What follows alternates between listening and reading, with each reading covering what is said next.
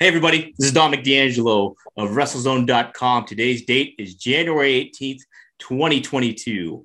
And I'm happy to have with me here one of my favorite interviews that I usually do because he gives different perspectives, not just from the wrestling standpoint, but from the marketing standpoint. It's the most marketable himself, Richard Holiday. Rich, thanks for joining me again, man. Dom, cheers. Pleasure to be on. Thanks, brother. So I know 20, it's like almost 2:30 now. How many coffees are you typically up to at this juncture of the day? Probably around 3 to 4 at this point. You know, you got to temper it because I usually lift weights a little bit later on in the day. So I like to have a little bit of a gap between, like my third cup of coffee and then like my pre-gym cup of coffee. So right now, I just finished my third. Okay. So I always wanted to, I don't know if I ever asked you this too. Now, can you drink coffee right before you go to bed and hit the hay and be A-okay? Or do you have to give yourself a window of a grace period, if you will? No, I can drink it in bed. I can do the same. Any time of the day, I'm all right. Right. Now, I got to ask you something. You're synonymous with coffee, but you were also synonymous with your AirPods. But we saw at the turn of the year, you kind of got rid of those. Any update, or can you give us a little bit of more context to that situation going on? Yeah, I mean, I met with my marketing team. We discussed some different options, heading into the new year of what we should do. And we just decided that they're just not cool anymore.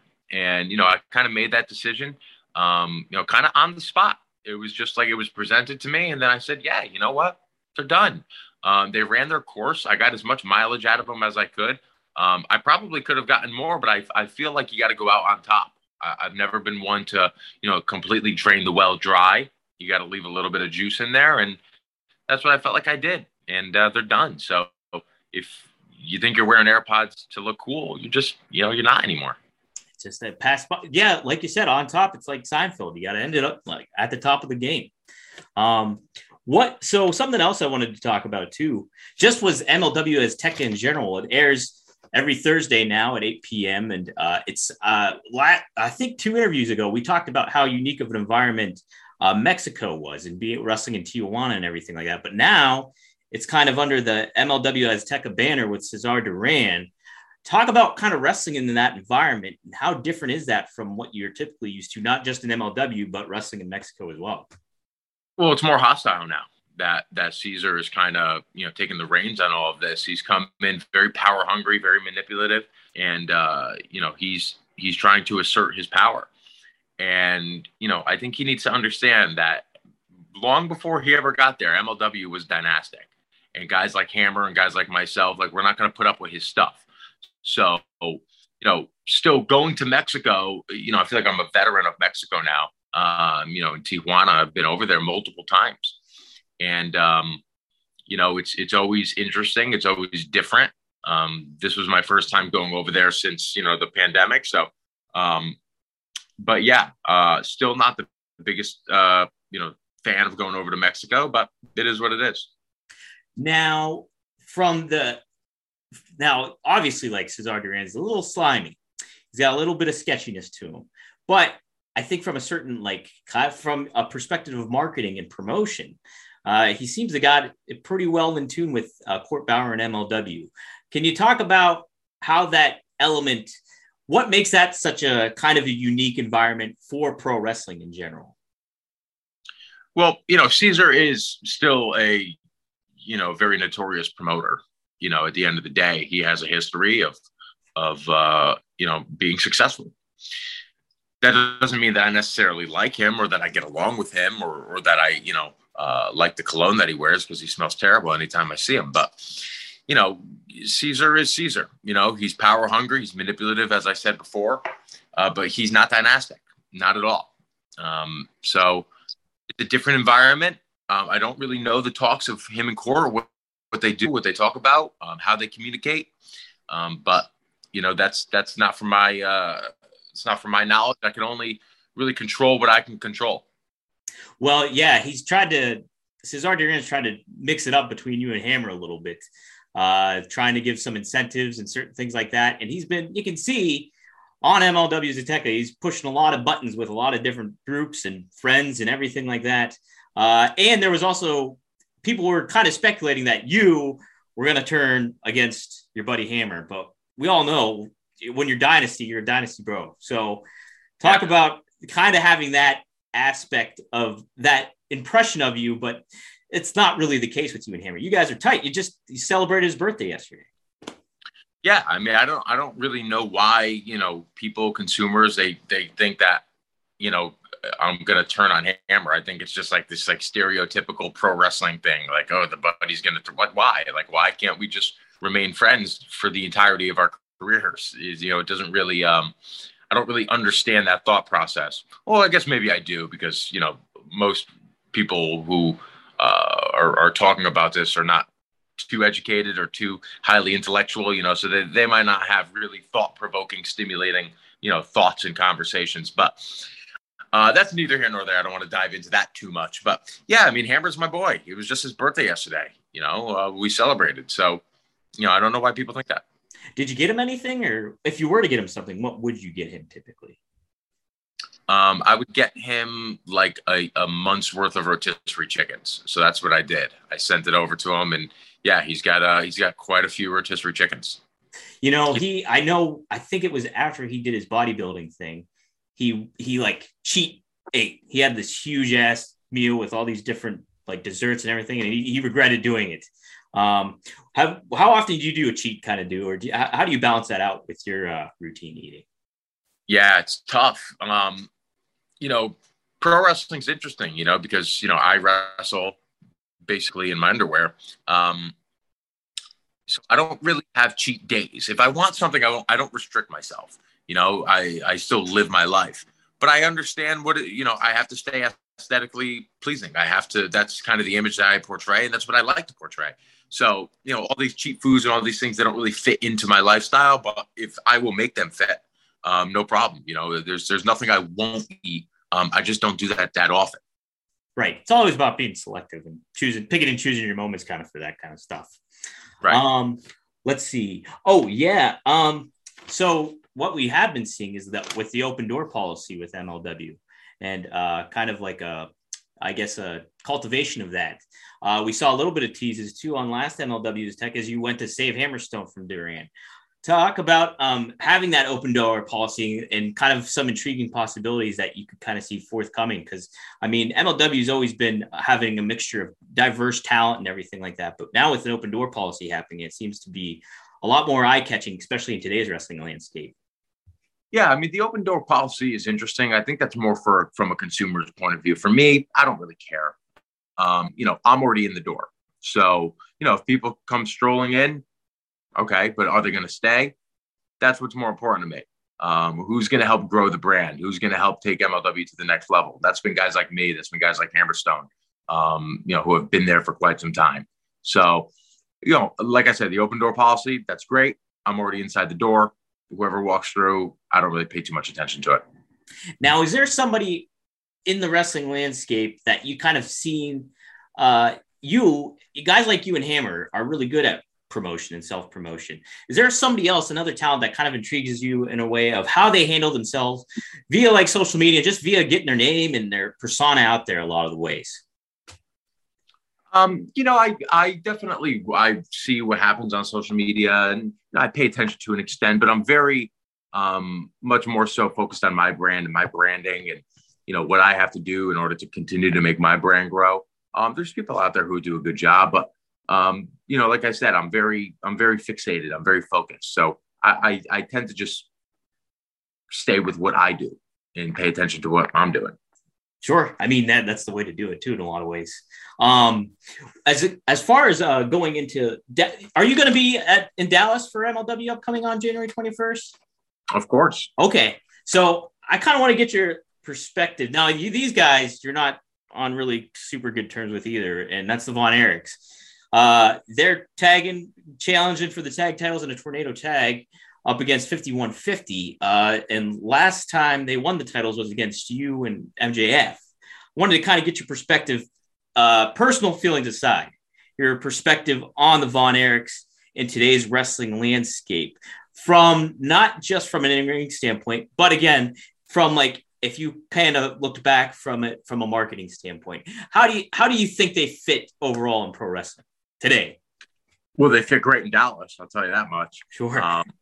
So, I think that they're a historical tag team, right? Like it's the Von Erichs. Like whether I like them, whether I don't, if I would grab a coffee with them after the show, that doesn't really matter. I understand good marketing when I see good marketing, and they're the Von Erichs.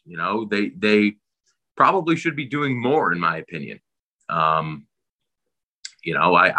can't control what they do, but they have all the talent in the world. They can do as much as they want. So, the good place to start would be in Dallas, Texas. Absolutely. And I mean, there's a lot of other names going to be there. Davey Richards, Enzo, Jacob Fatu's coming back after a little bit of a hiatus. Is there anybody in 2022 on MLW that you kind of want to mix it up with a little bit that you haven't really gotten to yet in the past?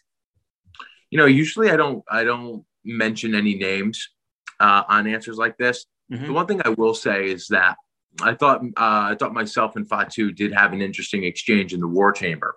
So I've already tangoed with him a little bit, but I would be interested to see in the confines of just singles action what that would look like. But other than that, I pretty much just stay on the course of is this situation going to grow my brand? I'm a situation guy rather much more than who my opponent is. If I'm in the main event, I'm in the main event. Obviously, there's got to be somebody across the ring from me who that. No, I don't care. But it's being in the main event. So that's how I kind of focus on things. Absolutely. I mean, this is something that was talked about last week on Azteca, but it's been a topic going on, is you and Alicia Toot. She accompanied you to the ring, and she kind of denied it on commentary a little bit, but she also admitted that she was there for a reason. And she's kind of been almost at your side in a lot of ways when there come conflict with Cesar Duran. So what's the status of you two exactly? Yeah, I mean, she's very confused. She's obviously loves me or has a crush on me. That's very obvious. Anybody could see that. She walked out to the ring with me. I didn't ask her to do that. She asked me. I said, okay, sure, come out. And then she gets on commentary and kind of denies it. So obviously it's a little bit of confusion on her end. There's no confusion on my end. She's asked me out and I've said no. So, but I have no problem being cordial with her. I have no problem being friendly with her. She's actually cooler than I thought. She's cooler than, I originally estimated. But, I think it's more on her. All right. Hey, yeah, it's a one give situation kind of deal. Also, all right, this is a little bit of a shift here, but I know you're a baseball fan, Yankees fan, being from Connecticut and all that. MLB's on lockout right now. If you were kind of trying to, I don't know, cultivate getting baseball back to relevance, from a marketing standpoint, how would you go about that? What would you do in regards to if you had the commissioner hat on and you had to get things cooking again? What would you do from a marketing standpoint of building the brand of Major League Baseball back to kind of a relevancy, almost to the level of the late 90s and things like that when we grew up? So baseball, just like anything else, they need stars and they need to embrace the young talent that they have and make them the building blocks. So when baseball was super hot, I think the last time that baseball was super hot was probably the steroid era. Right. Yeah. But they had Bonds and Sosa and McGuire and Jeter and Mariano. And, they had these absolute stars. And now I think that they're struggling to make them. I think the past couple of years, COVID has restricted people from really blossoming. They got some young guys, they got Tatis, they got Soto, they got Judge. There's some people who can do that, but it's a matter of those players taking the next step. And then, you also have to rely on the people who are going to sponsor them. So the Nikes, the Under Armours, the ESPNs, who's going to put these players on the forefront and make them stars. Put them on send somebody on, Late Night with Jimmy Fallon, send somebody, put them on the cover of Sports Illustrated or put them on the cover of GQ and get them more, acclimated to the general public and get people to watch them. I don't know. Baseball is is a sport where it's really like the purists. They rely on the purists, to subscribe to the MLB network and things like that. So it's tough. How do you get the younger audience to engage in this sport? I also think that it has to get down to the local level of getting kids to play baseball and more travel teams. There's a lot of things that they can do. But they're so far behind the NFL and the NBA that it's tough. It's an uphill climb. I feel a lot of it too. There's such a rigidness to what it comes to like the old school mindset of things that they don't let a lot of the personalities flare up, kind of like you would see in the late 90s or like the 80s, even like when you had like Reggie Jackson, guys like that. Now it's, everybody's kind of buttoned up and you got to handle things a certain way where I think they almost got to loosen their ties a little bit and kind of, hey, give these guys a chance to kind of stand on a platform. It is an individual sport in a lot of ways. So it's like, I think that's a big aspect to it. Yeah, absolutely. Yeah. Finally, I'll get your thoughts on this. I'm a lowly New York Jets fan. You're struggling as Giants, being a Giants fan. They let go of Joe Judge. Who do you want to see as the next coach? And also, is Daniel Jones the guy? Daniel Jones is not the guy yet. It would all depend. If they got Jim Harbaugh, he could be the guy. If they bring in Brian Flores, he will not be the guy. Who do I want as the head coach? I would probably say I would want Harbaugh number one. And then you could spend your first 2 draft picks on offensive linemen and give Daniel Jones another try. Worst case scenario, you draft a backup quarterback and see what happens. I don't know. They're in such a predicament. They also need pass rush. Anytime they've ever won the Super Bowl has been with elite pass rushers. My favorite player of all time is Osi Umenyiora. Oh, nice. Number 72. I wore that number in high school for him. So they need guys like that, and they just don't have it. No, it's frustrating to see too. Like the Maras, they talk about how like kind of thoughtful and stuff they are, but they're also saying like, John Mara is not up to snuff as like, his family was. So it's like, I like to see the Giants always in the mix because I think the NFC can usually be one of the funnest conferences to watch, but it's a matter of them getting all things lined up. I'd love to see Harbaugh too. I think he's got structure, but he's also got that connection with QBs and stuff. So yeah, hopefully we'll see what happens. I don't know, but cool. Rich, talk about what's going on with the coffee stuff. Everything. Give the information too of how they can get a hold of your Rarefied Air. Yeah, the coffee stuff is going great. I partner with Legal Speed Coffee based out of Southern California. They do a great job. My specific roast, Rarefied Air, is selling really well. It's gotten fantastic feedback from the consumers and people that are drinking it. And it's really a lovely blend. It's quite a good coffee. It's a coffee drinker's coffee. It comes whole bean, so you got to grind it up and enjoy it. I would recommend picking up a bag if you never have. The links are in my bio. They're in my link tree. It's good quality coffee. So Hell yeah, man. Is there any suggestion you would give? Are you heading to Dallas? Are you scoping out any coffee spots to go to there? Of course. Yeah. I always try and find a local shop to just kind of go and mellow out for a little bit. Those weekends can be very stressful. So I like to decompress. Roots Coffee House usually does a good job, but that was where we used to run in Dallas. I'm interested to see what's going to be around Gillies, which is a new venue for us that we're going to be going into in Dallas. So I'm excited. So hopefully there's some good ones out there. Hello, you gave me a great suggestion for Philly too. It was a real good one, like a medium dark kind of roast it was, and it was real good. So yeah, appreciate it. Yeah, right. All right, cool. Yeah, so check out MLW Azteca Thursday nights at 8 p.m. on YouTube, and on beIN Sports on Saturday, but also MLW coming to Dallas. Go to MLWDallas.com to get some tickets still. They're still available, so check that out. And they're coming to Charlotte too, MLWLive.com for those ones.